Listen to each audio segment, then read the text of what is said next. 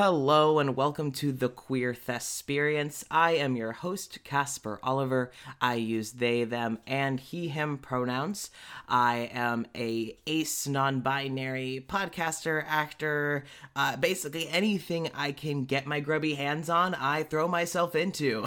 And today I am joined by someone who's from a podcast that I've recently fallen madly in love with. If you could please introduce yourself. My name is Megan Tuten, also professionally known as Meg Molley, Tuten, all different names. I go by a variety because nobody can spell or pronounce my second name, so Yeah. The whole professional name thing came out of just insecurity of, oh god, Scott's not gonna be able to say my name properly. Just add this. No. So I am a biromantic, agender person. I use they, them, and she, her pronouns. And I am a dual American-Australian citizen currently living in England, somewhat against my will. 'Cause COVID. That's COVID! Hey! And you and I started chatting because of your involvement with a podcast called Less Yes. is Morgue. So if you could Yes. tell our listeners about that. Well, I play Evelyn, who is a lesbian ghost who died at a Nickelback concert, and she sounds like this. I love Evelyn so much. I love scaring people because my normal voice is so deep.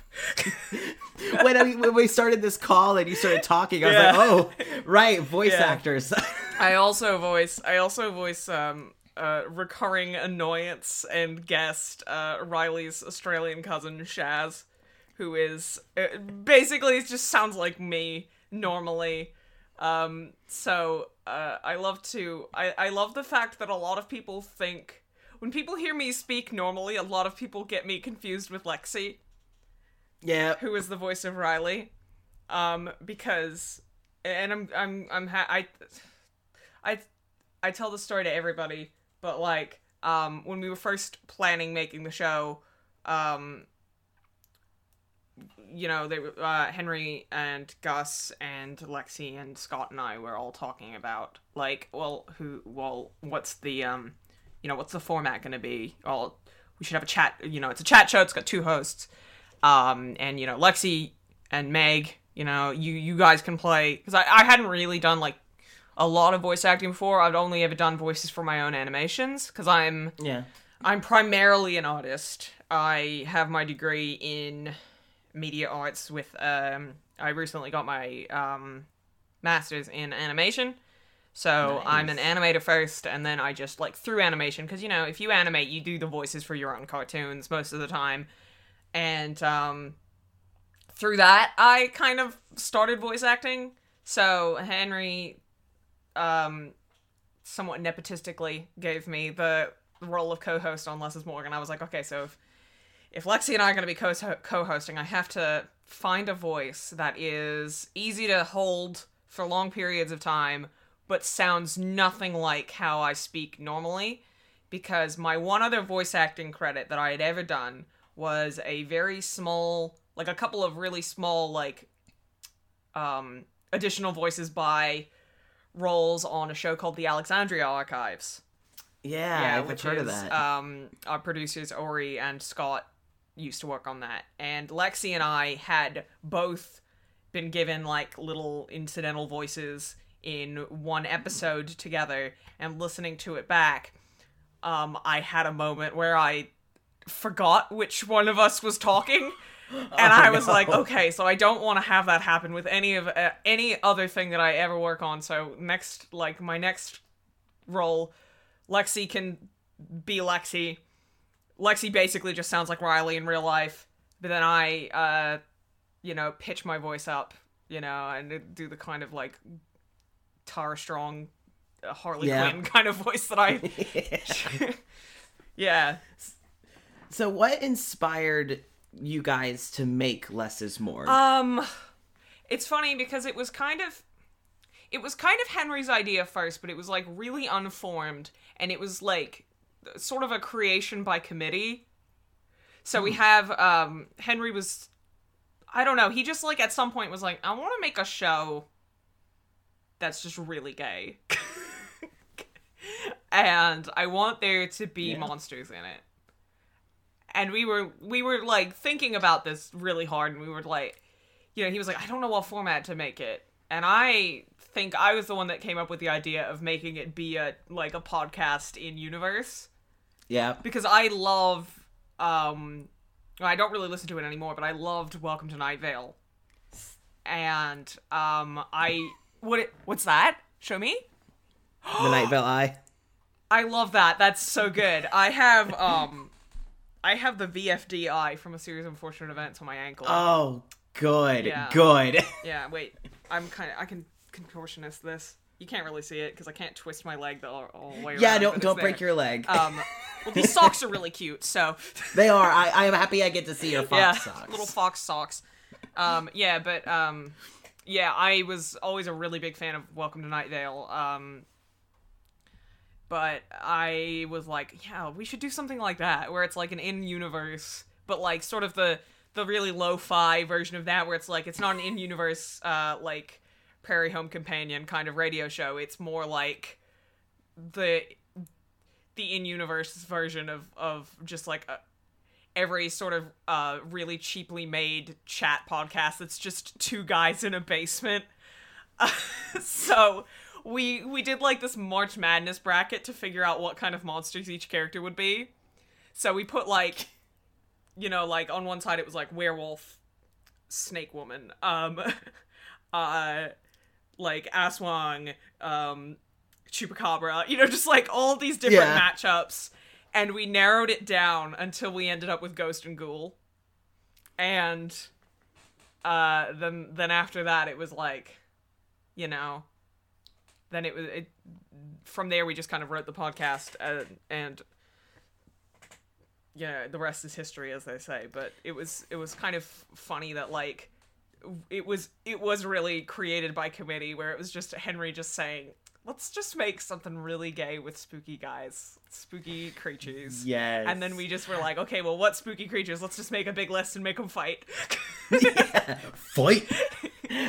But like, what tickles me is how many like queer audio drama creators, so many have referenced their love of Night Vale. I think it's because Night Vale is just the granddaddy of all audio dramas, because I could never remember, I never listened to an audio drama before Night Vale. I listened to podcasts.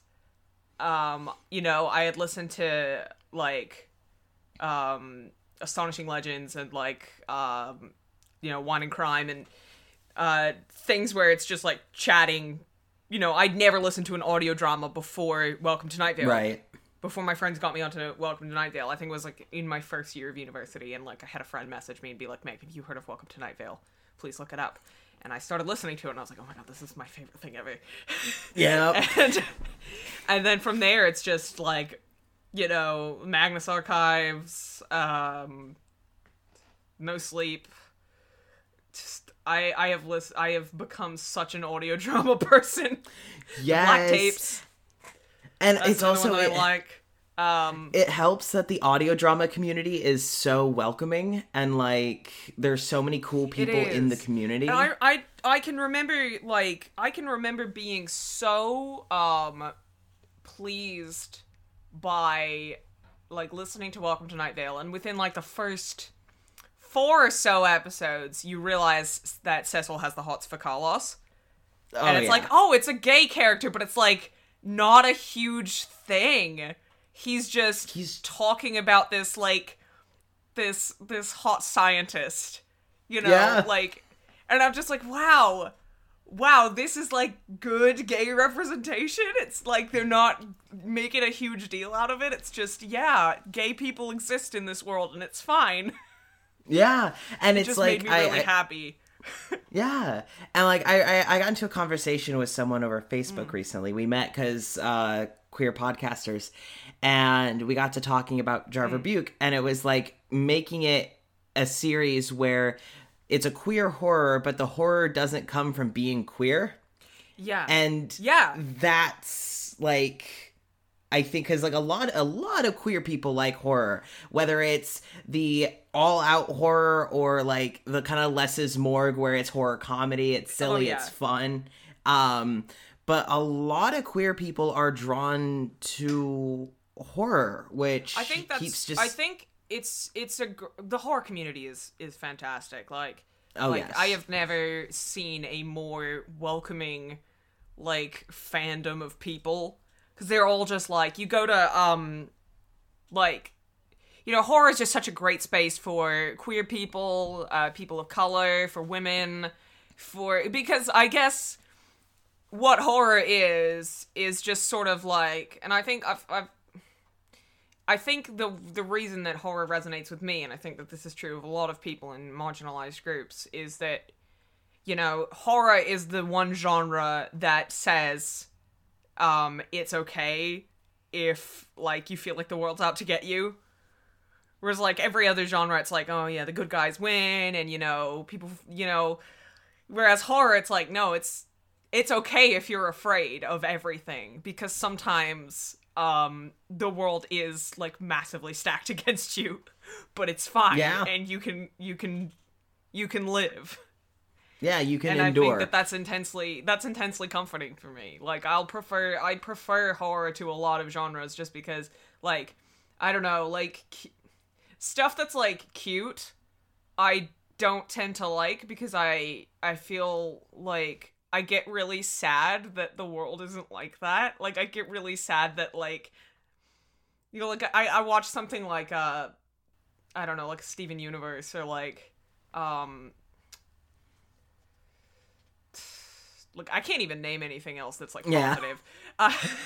Because I only watch, like, horror and, like very dark comedies.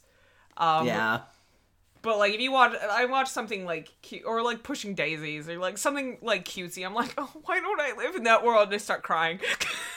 Yeah. No, and, like, oh, man, but the Steven Universe movie, I don't know if you've seen the movie. I still haven't seen it. Okay. They went hard. I've heard it's, like, it goes really hard, and, like, it's really good. I didn't expect it to go so hard, though. I that came out around it came out later then. But I don't know if you watched the series Unfortunate Events Netflix series. Yeah, it's the same reason why those books were my favorite book series. Like that and His Dark Materials. I was into Harry Potter for a little bit, like, you know, between the ages of about 6 and 8, when I was, you know, first learning how to read chapter books. I was really into Harry Potter, and then my mom brought back my mom, whenever we would go on long drives, my mom would go to the library and rent a audiobook to put on to keep my dad from yelling at traffic. Yeah. And one time she brought home a series of Unfortunate Events number 6, The Ersatz Elevator.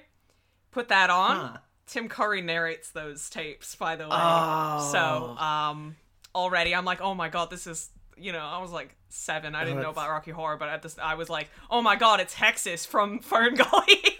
Yes. I'm so glad I'm not the only person who, like, that's one of my main associations with Tim Curry. Frankenfurter, Hexus from Fern Gully, and the butler from the Cluedo movie. Yes, exactly. Yeah. Wadsworth. And so we listened to that, and I was just like transfixed. I immediately went out and like demanded that my mom buy me all of the books, and I like just burned through all of them. But I watched it was the same thing. It's just like, that's a book series that's like, hey kids, adults are dumb, and sometimes they think they know what's good for you, but they're actually really doing bad stuff. Yeah. And that, you know, on top of being, you know, growing up gender non-conforming and, you know, finding out my identity as a queer person, I also have ADHD. So, I've been just kind of, like, in this position my whole life where, like, people think they know. People think they, like, my parents don't exactly know how to deal with me. Nobody knows exactly how to deal with me, so I've just had to deal with myself. And so Series of Unfortunate Events was really formative for me, and the last season of the TV show was disappointing for a number of reasons, because they they dumbed it down a little bit in the last season, and like the themes were kind of like, you know, they sort of changed around some character motivations in a way that really didn't make sense.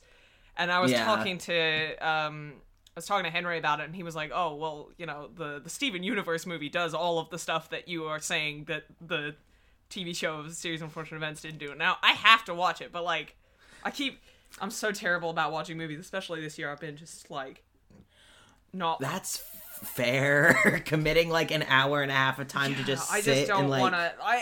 What was the last movie I watched? The Holy Mountain. Just this weird movie from the 70s that I think was produced by Ringo Starr and George Harrison. And it's a really strange movie. Very like art house, late 60s, early 70s kind of like, you know, lots of naked people, lots of religious imagery. It ends with one of the characters looking in the camera and saying, "No, this is a film. Zoom back, camera!" And the camera zooms back and you see the entire crew, and then all of the actors just get up and walk away. Like, that movie, the movie's so insane that I can say, like, that happens at the end, and it's not even like this is the twist ending. It's just the latest in a line of just absolute insanity. Yeah. That was the last movie I watched. Oh, actually, no, that's wrong. Because I've been watching some Christmas movies. Yeah, I watched the new remake of Black Christmas, which I found very fun. Huh. I'll admit Christmas movies are kind of like that one time where, so when it comes to media, I prefer something that's like, that has the tension and okay, for example, like Knives Out. I don't know if you ever saw Knives Out. I loved that movie. Okay.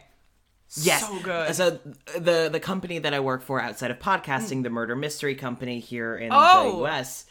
Yeah. Cool. I do murder mysteries for a living. Nice. They did a lot of promotional work for Knives Out, so I was like, well, I gotta see it. And then I watched it and I was like, well, I'm gonna watch this 12 more times now. This is my comfort film. But what I love about it is it's tense. There's humor, but it's dry humor, you know? And it's got like a lot of high boiling points, but it has a good ending. It's not necessarily like a happy ending, because this, you know, this person you came to really care about is dead, and he's been dead since the beginning of the film. But you did come to care about him, and you're like, aw, no, why did he die? Yeah. Like, why isn't one of these jerks? Yeah. But it's got a good ending, and also, what accent was Daniel Craig doing? Like, I love Daniel Craig. That accent, weird, like Louisiana, it's like a deep South, like Georgia, Kentucky accent. I loved it though. I loved it. It's like you can't pin it, but I could listen to it for hours. Yeah. Like I don't know what it was. That person on Twitter that was like, every Knives Out should become a franchise, and every movie Benoit Blanc should have another different ridiculous accent. It's like the next movie he sounds Russian. And oh my god. The third one he's French. Oh my god. And I swear, because if he wants the accents to be bad, like, but like recognizable, just sit Daniel Craig down, show him Hitalia, and say go. That's getting rebooted, and I am so upset. I'm sorry. No. I remember when the dub came out and just cringing myself inside out. Because, like, I knew they were gonna do the bad accents, but, like, I wasn't ready. No. I wasn't ready. Oh, that's horror right there. That's true terror. That's true terror. So, back on the train of, this is what happens when two people with ADHD do an interview. Oh no, this is... But so, back to your work with, like, Less is Morgue, but also, I do also want to talk about your animation stuff, because that's kind of where you're primarily working. I mean, not so much now, but, like, that is my background sort of professionally. Voice acting is, like, a new thing, but it's sort of consumed my life. Animation commission's a bit thin on the ground. Yeah, so but the voice acting there's is... voice work to be done everywhere, basically. So, with you doing Less is More, like, what kind of has been your general experience as someone who makes queer heavy content? Like, what's your experience been with that? I mean, that's a hard question to answer because I don't, like, think about it in the moment because it is a very, like, it's a very queer heavy content show, and I live a very queer heavy life. So I just think, yeah, this is normal. Yeah, I've been so, like, far, because the whole time we've been making this show has basically been in quarantine, because we wrote it all last year, and I recorded maybe half of my lines last year, but for the most part, production on Less is More has been entirely in, hell year. Mm-hmm. I don't want to say the number because I firmly believe that this year doesn't count. That next year is actually 2020. This is hell year. So yeah, we've been working on it this year, and so, like, I've been very removed from, like, society, whatever that means. So I'm just like, yeah, this is normal. They them pronouns, that's normal. You know, it's like, so I don't even, it's gotten to the point where I kind of don't even think about, like, oh, this is different to how I would be working normally, because, like, this is just, you know, you think of yourself as being just normal, and you don't really, like, unless you're, like, around people who aren't like you don't really realize just, like, how much being non-binary is still a complete novelty, or, like, how little representation there is of lesbians that isn't, like, one specific stereotype. Yeah. So, that's a really hard question to answer. I think we think a lot about, I mean, we kind of include representation without thinking about it too much. Yeah. Like, I think in the earliest draft of the show, we were gonna say that Evelyn was pansexual or bisexual or some other, you know, polysexual identity. But then, writing the script for the rest of the episode that came out, like, last month, the speed dating episode with Todd's dating app, and for ghosts, Tinder but for ghosts, and like, the way that we write it is what happened is that Henry and Gus came up, and then I came up with a few of them, but it was mostly Henry and Gus over, like, one night. Just came up with, like, a huge list of log lines for episodes, and then he just kind of was like, do you want this one? Take it. Do you want this one? Take it. You know, and so I took the speed dating one, and I wrote this one on the plane going back to visit my parents over Christmas holiday last year, I think. And originally it was gonna be that, like, the one male ghost, like, originally it was gonna be two male ghosts, one female ghost that Evelyn matches with. And when I was writing the, like, bro frat boy ghost character at the beginning, I thought it would be a really funny joke if Evelyn was like, no, I like girls, and the guy was like, me too, we have so much in common. So I, like, went back and made her a lesbian just so that joke would work. That's so good, so though. that, and then out of that, like, the gangster, Letitia, she was gonna be male in the first draft of that script, and I was like, no, girl, lady gangster now. And now she's, like, my favorite side character that I've ever written for Less is More. She's hilarious, and I really want to, like, we're desperate to bring her back for season 2 somehow, even though she, like, ascends to heaven at the end of that episode. No spoilers.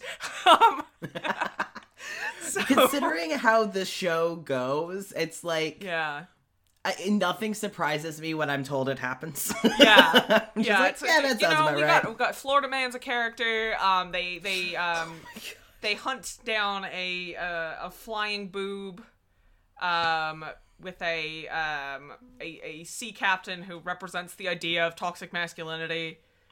I like props to Henry and Gus for naming a character Captain Sishmail. That's the best pun ever. Gus is the king of the puns. That's what I will say that he's the one. If you hear a really good pun on Less's Morgue, 90% of the time Gus wrote it. I'm glad to know that I can give proper credit. Also, I just want to say, as someone who has been living in Florida for about 5 years now, I'm so sorry. no, like I listened to it and I'm like, yeah, like we don't. I always say that, like, because me and Jasper and Sean, two of the other artists who work on the show, they are from Sydney. I know them from way back, and I pulled them in because I was like, well, we gotta get them on the show because they're like, they're great artists, and I want them to help me out with the artwork. And they also like they also like join in on the writing, and like all of the they've taken so, like, all of us have taken so well to writing Less's Morgue, and I think it's because Australia is the world's Florida. Yeah. So Florida's like a little mini Australia tucked at the bottom of the US. We are the world's Florida. If you look at like so many of the, like, that rant that Florida Man goes on at the end, like so many of the things that happen that he mentions like could very also be from just like Australian headlines. You know? Yeah. The only difference between Florida and Australia is that less guns. In Australia? In Australia, less guns in Australia. Because I was about to say there's more guns in Australia. We used to have the same number of guns, but then the government took all of them. Which is what... anyway. Not to get political, but like, some good ideas there. Yeah, that's... Hey, Florida, take some notes. Yeah. Because I will openly say that get rid of them. Yeah, gun bad. Anyway, what I was gonna say is sometimes the only other thing where it's like, where like queerness really comes into the writing process is that sometimes, it's funny, we have 3, they, thems, and then, you know, 3, one trans man, me and Jasper are both non-binary, and then Lexi is a cis woman, and then the rest of the writers are cis men. And between Gus, Henry, and Charlie, they write a lot of the scripts, and I will sometimes have to do a pass through, like, because everyone, like, they're great writers. They're very what's the word I'm looking for? They're very good at listening to, like, or like picking up on other people's viewpoints, like writing as other identities. They're good at, you know, they're not the kind of people that just like, you know, assume that their viewpoint is the one viewpoint. They're good at that. But every once in a while, I will have to be like, oh, this line is a little bit like, oh, man writes lesbian character. This is a little bit like not something that a real person would say. So a couple of times I've had to do that, and that's it's good. We've got between us, we've got like almost all of the identities represented on the show. Right. So like, you know, Evelyn's a lesbian, and then Riley is a agender, asexual, autistic person, and a lot of us are writing in on the spectrum, and me and Lexi are the Willowers, and we all like, so nobody's completely writing without experience. You know, Henry and Sean are both asexual as well. Nobody on the show is writing without life experience. We're all like close, like either the identities of the characters or like close to them. So I think that is important because, especially when it's the main characters, you want them to be believable. Right. Yeah. So it's important to write, like, write what you know is kind of BS advice, because like then you wouldn't be able to write, like a ghost or like you can't you can't get too creative if you're only restricting yourself to what you know. But like at the same time, don't write as a minority that you don't represent, because it won't come off as realistic. It'll just be like a fake stereotypical character, a caricature of that's been talked about a lot on the podcast, where it's like you can tell when queer characters, or on the podcast we primarily talk about like queer characters, but it's also been like characters with like mental illnesses. Like as someone who has my therapist and I call it my bingo card of like ADHD, PTSD, and stuff like that. When you can see those handled by people who don't experience it, it's like that's not not what it's like. Like that. The good thing is that like no matter who's written the script, like all of us look at the script at some point. So inevitably somebody who is like closer to the identity being represented than the person who wrote the script will be like, nah, I wouldn't say that. Cut that out. Nah, I'm gonna record an alt for that. I wouldn't say that. How many people are involved in the script making process? There are, so we're the Prapes Collective. Funny story behind that it was from an art live stream that I did once on Facebook, and I had Photoshop, I had Premiere, After Effects, and Photoshop all next to each other on my toolbar, and the chat just started going Prapes, Prapes, Prapes, Prapes, Prapes. So we stole that as our name, and it's funny because I don't use, like, my Adobe license expired. It got too expensive, so I canceled it. So now I use Clip Studio and Shotcut, which don't have letters on their icons, so Prapes is dead. But Prapes is never dead. No, Prapes will live on in the hearts of all those who believe. But there are 9 of us in the Prapes Collective. It's me, Henry, Lexi, Gus, Scott, Sean, Jasper, Charlie, and Ori. And Ori is mostly just involved with like web hosting and like executive producing. Mm-hmm. So he's not really involved in the writing process. But everybody else kind of, because we're spread across so many different time zones. Lexi's in Texas. Scott is in Illinois somewhere. Gus is from Massachusetts. Henry, Charlie, and I are in the UK. Sean and Jasper are back in Australia. So we'll have whoever writes the episode is whoever's awake at the same time.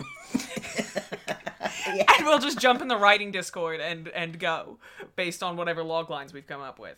And so there will be times where it'll be like, oh no, Sean's got finals coming up. He can't be involved in any calls for a while, so we gotta hold off these episodes until he's around, because we know that he really wants to, we'll promise episodes to each other. It's a very communal experience. But then other times it'll just be like, oh, and by the way, guys, I wrote this full script for... Yeah. It's a gift. Here you go. So it's a very loosey, freeform. What did I say in the fucking? Sorry, I was trying not to swear. I tried really hard. It's okay.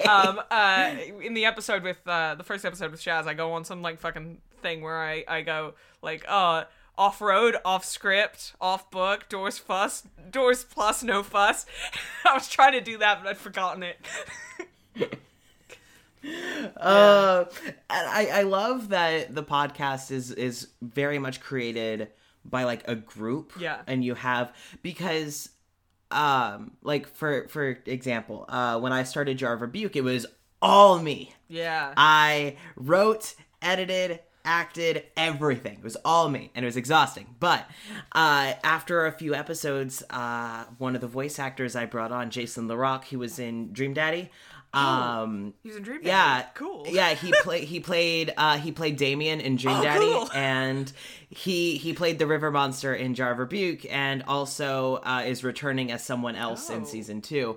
So very excited. But he was like, "Hey, I have a friend who's a really good writer, and she wants to get into voice acting.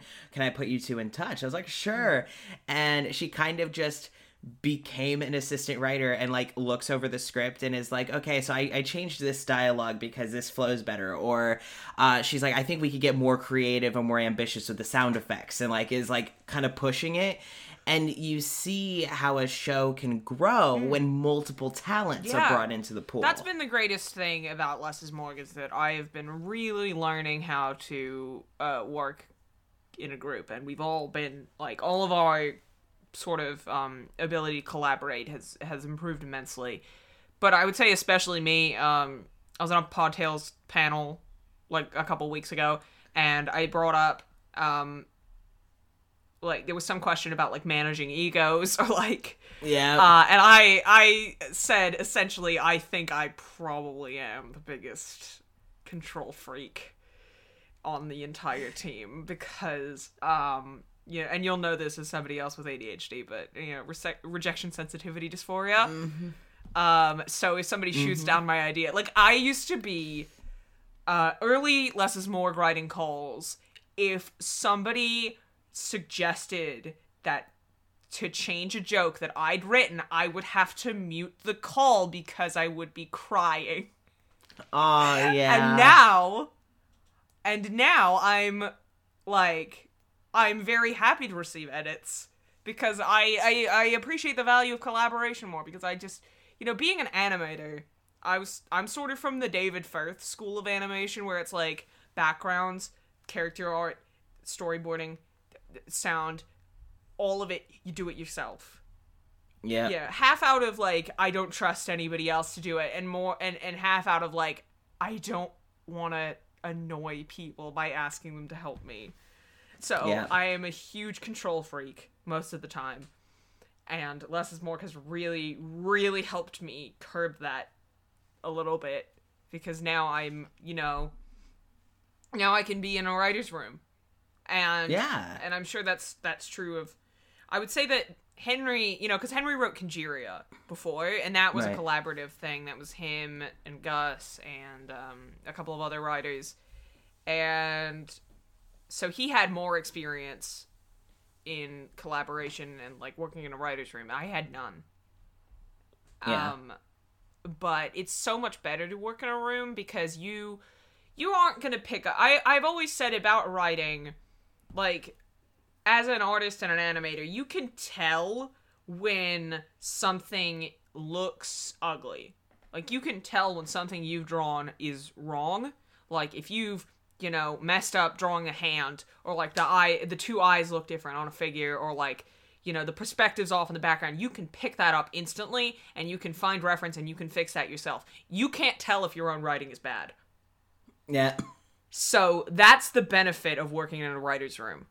That, like, for no other kind of art is it as beneficial to work collaboratively. And that's just my view. No, I agree. Like, as someone who, and another problem that I at least face, and I have met other people, especially in the podcasting audio drama scene, more so than others, is that I love writing because I love creating. I love storytelling. Like, I could sit and just tell stories. But with my ADHD, it is so hard for me to read. Oh, I get that. Oh, so it takes me like 6 months to finish a book. Yeah. And so it's like you want to write, but what reference do you have for writing if you're not reading? And like, especially because my wife has a master's degree in creative writing. So I'm just like, babe, can you? No, I feel exactly the same. Henry is also, you know, he's got his degree in creative writing as well. And, I'm always like, read this thing that I wrote. I need you to read it to confirm it doesn't suck. Yeah, and like with Jar of Rebuke is my primary point because this is my first audio drama that I've done. But like when it comes to the writing of it, I'm like always there are two primary people that I send it to pre-recording, and it's the voice of Dr. Jamie Everett, and she's a huge help because her character is a prominent character, Jamie, but Jamie has fibromyalgia, and that's something that's actually like in the plot is like some episodes she's in a wheelchair, others she's using a cane. Does the actor have? Yes. Oh. Yes. And that's actually why the character has it. Because, because like when Jenny, the actress is named Jenny. The character is named Jamie. The amount of times I have swapped the names. But when Jenny and I were talking, I was like, okay, I would love to have you voice a character. Let's build a character. Do you want them to be one of the townsfolk within Witchton? Do you want them to work at the enclosure? You know, do you want, what do you want? And we built her character. And I was like, okay, for you to, because Jenny is also queer, you know, because Jar of Rebuke is like primarily queer cast, and that's very, very intentional. But I said, what would be important for you to represent in a character that you're playing? And she brought up her fibromyalgia and chronic pain and all that. And so we built that into the character. Because of that, when something involves Jamie's disability, I immediately defer to Jenny. No, of course. Because I'm like... that's the same thing we do here. That's the same thing we do on Less's Morgue. Yeah. And especially with we had an episode about mental health recently. Yeah. And that dealt primarily with Riley has BPD as well as autism. And my friend Al was sort of a script consultant on that because, Al and I host another podcast together where we watch episodes of Riverdale out of order and just go insane. Try and figure out what's going on. And just kind of like make up our own plot for the show based on all of the things that we're seeing out of context. And I brought Al on because we were rewriting the script. We had one draft of it, and then we were like, this needs more conflict, this needs some spice, a little bit of spice. And so I brought Al on to script consult, and I was just like, basically, okay, so as somebody with BPD, what annoys you the most? What do people do that just pisses you right off? And we wrote the script around that. And like that's I think that might be one part of the thing that makes Riley so relatable to me is I also have BPD, and so like a lot of their kind of like sudden bursts and impulsiveness and like all that, like that strikes with me so hard, like in the best way. In the best way. I think I don't remember how we decided that Riley had BPD, but we were like we kind of accidentally wrote them as having it, and I think it's because I have, as somebody with ADD, that BPD and ADD are incredibly, closely linked to each other. Very similar symptoms, very similar behaviors, very frequently, either comorbid or you get diagnosed with one when you actually have the other. And so I think that a lot of that has gone from me into Riley. So it's and you never just have one. I literally have yet to meet someone who's like, I just two great had tastes that go great together. According to your interest in this, may we suggest you this? It's like, customers also bought. But and that's one of the things that I like about smaller projects, I feel, and which most audio dramas are. Even the big ones, like Rusty Quill stuff, that's still in the grand scheme of things. We met them at PodCon, and that was before I'd even listened to the Magnus Archives. So I had no idea who they were, and they handed me a business card. Oh lordy. To be honest, the only reason that I just started listening to it is because it's been on my to listen list, but Executive Dysfunction's a jerk. But so many people who listen to Jar of Rebuke are like, this really reminds me of the Magnus Archives. I'm like, Jar of Rebuke, okay. I'm sorry. It's now just nature for me to just mention it as often as possible. I relate to that. I relate to that because that's all I do is basically Less's Morgue stuff. Yeah, but what else are we gonna be doing in Hell Year? surviving by creating. But I learned that a lot of the Rusty Quill people are within the queer community. Yeah. So I was like, okay. So I sent them an email about possibly interviewing some of them for this podcast. And then I actually heard back. They're like, hey, we're really busy. But reach back out to us in January and we'll see what we can do. We would love for you. And so I'm like, well, crap. Now I gotta listen to the Magnus. I want to know what I'm talking about. Like, It's really good.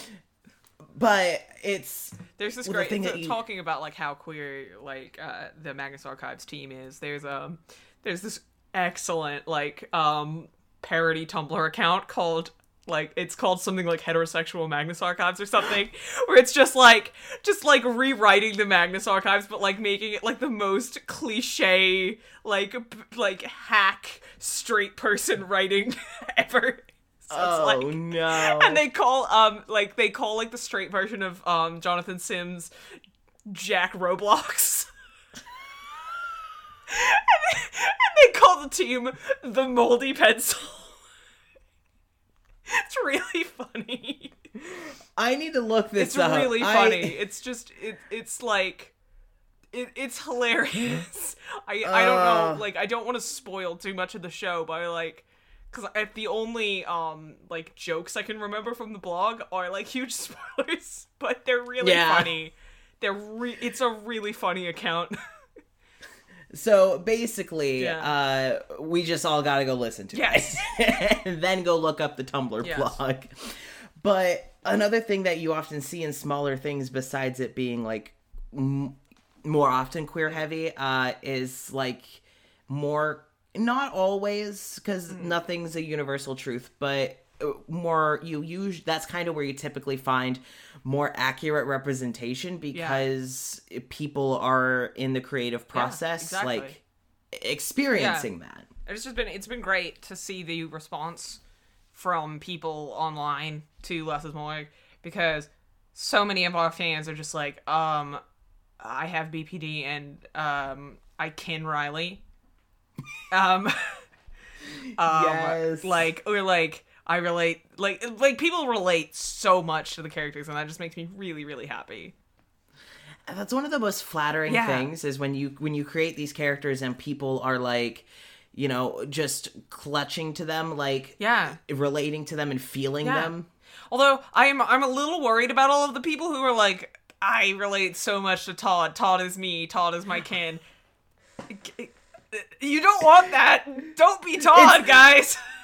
Also, I wanted to bring up that in both Less's Morgue and Jar of Rebuke, there is an egotistical capitalist antagonist named Todd. I ship them now. I don't even know the other Todd, but like, let's get them together.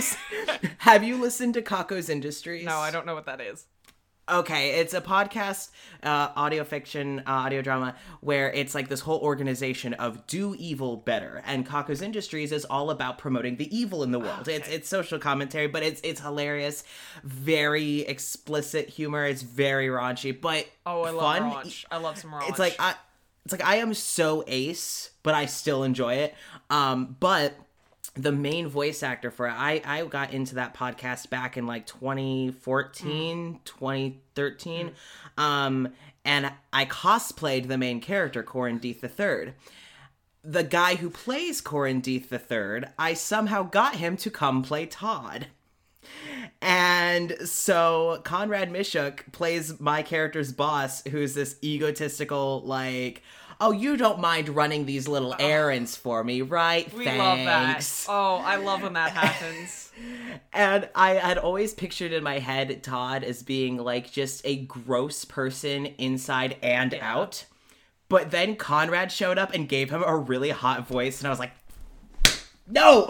The funniest thing about, similar thing about like Todd Less's Morgue, we'll call him that for a little bit of clarity, because he doesn't have a last name. He's just Todd Less's Morgue. When we were originally coming up with Todd, like one of Sean's really early designs for him was wearing a suit. But then we decided, what tech CEO wears a suit to work? what tech CEO in this century wears a suit to work? So Sean's we picked the alternate design, which was the classic gamer sunglasses and the pink shell suit. And it fits so well with Chad's voice because it's like Todd is the perfect update of like the stereotypical nerd character from like 80s and 90s teen movies, because all of those guys run multi-million-dollar companies now. Right. So, and Scott, like, it took a while for Scott to warm up to Chad's voice, because he was just like, oh, he just sounds so geeky. That's not what a villain should sound like. but like, you can make it work. Yeah, no, and he's like, great. Oh, I love Chad. What tickles me so much about the fashion choice, because this literally, I think I retweeted something from, because like Jar of Rebuke got followed by the Less is Morgue bot Twitter. Oh. And so I've been getting a lot of like updates because I followed back. So I was like, oh, heck yeah, this is hilarious. And then it was a quote from Todd, and I was like, this is Dr. Todd Carmen. Like, this is... Oh my god. What? It's just because Todd is it's a good name for Todd. A character who's... No, it's great. It's the most fun name to say angrily. Because I love saying Todd as Evelyn. Because, like, as we found in the early table reads for the episodes where Todd shows up, Evelyn is just such a happy, sunny, like, lovely, sweet little baby. But Todd really brings out the bitch in her. Yes, which we love. Like, so, like, it's impossible for me as Evelyn to say Todd without being like, Todd! Heck off, Todd! Which I love. And like, what tickles me about like your Todd Less is Morgue and Dr. Todd Carmen is that the only thing you know about what Todd looks like is he wears an unflattering shade of orange. That is it. Orange is Todd culture. Orange is Todd culture. Todd pride flag, it's just orange. It's just the color and like orange. The middle finger emoji. It's a solid orange with a middle finger emoji. Todd pride. Send this to your friends named Todd. No context. Oh my god. I can't breathe. Oh my god. Sorry. Oh, no, I needed that. Oh, that was good. But yeah, no, thank you. I needed that laugh. That was good. Okay. I love making people laugh. Well, you're good at it. This has been a great time. Yeah. Now, we are kind of heading towards the end of our time, so we'll start kind of towards the end of show wrap up. First is, where can our listeners find you? Like you said, you have a few podcasts. Yeah, I am on, if you want to listen to me, I am the voice of Evelyn, one of the co-hosts of Less is Morgue, and that's just at Less is Morgue on Twitter, or lessismorgue.com. And I also host the show Riverdale Roulette, which is at our Roulette Pod, I believe. I'm going to double check that. Yes, it's our Roulette Pod.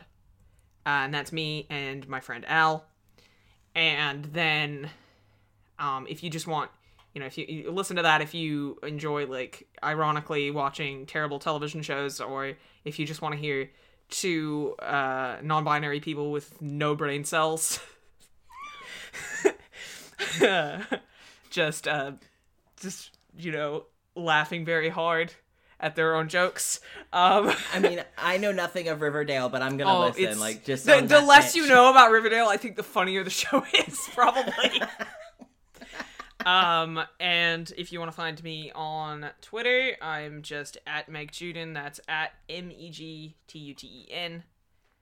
And that's about all of it.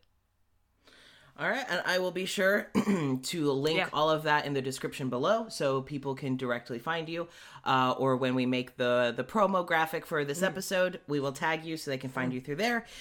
Also, a question that I ask all my guests is, if you met someone who is kind of like similar position as you, whether it's kind of trying to find a place with like gender nonconforming identity or whatnot, kind of trying to break their way into the creative world to create their own art, What advice would you give? Hard question. What advice would I give somebody? Make content for yourself. Make the kind of stuff that you want to watch or listen to or what have you, or read. Don't think too hard about what is like trending or like what's like profitable in the market. Just think, I really wish there was a book about this. I really wish there was a show about this. Go out and write that. Because it's easier to make something good when you really care about it. Yeah. And it becomes more authentic and more relatable to people. That's the best advice I have, probably.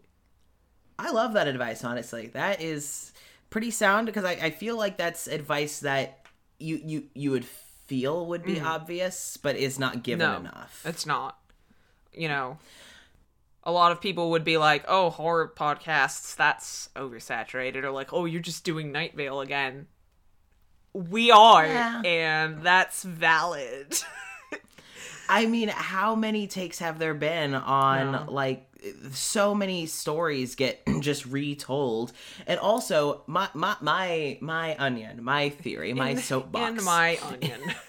in my onion, is that, I mean, we're working with an audio medium, and so if you want to address the fact that it's audio and explain why is this audio, you've got limited options. It's a radio show, it's a podcast, it's an archive, it's something.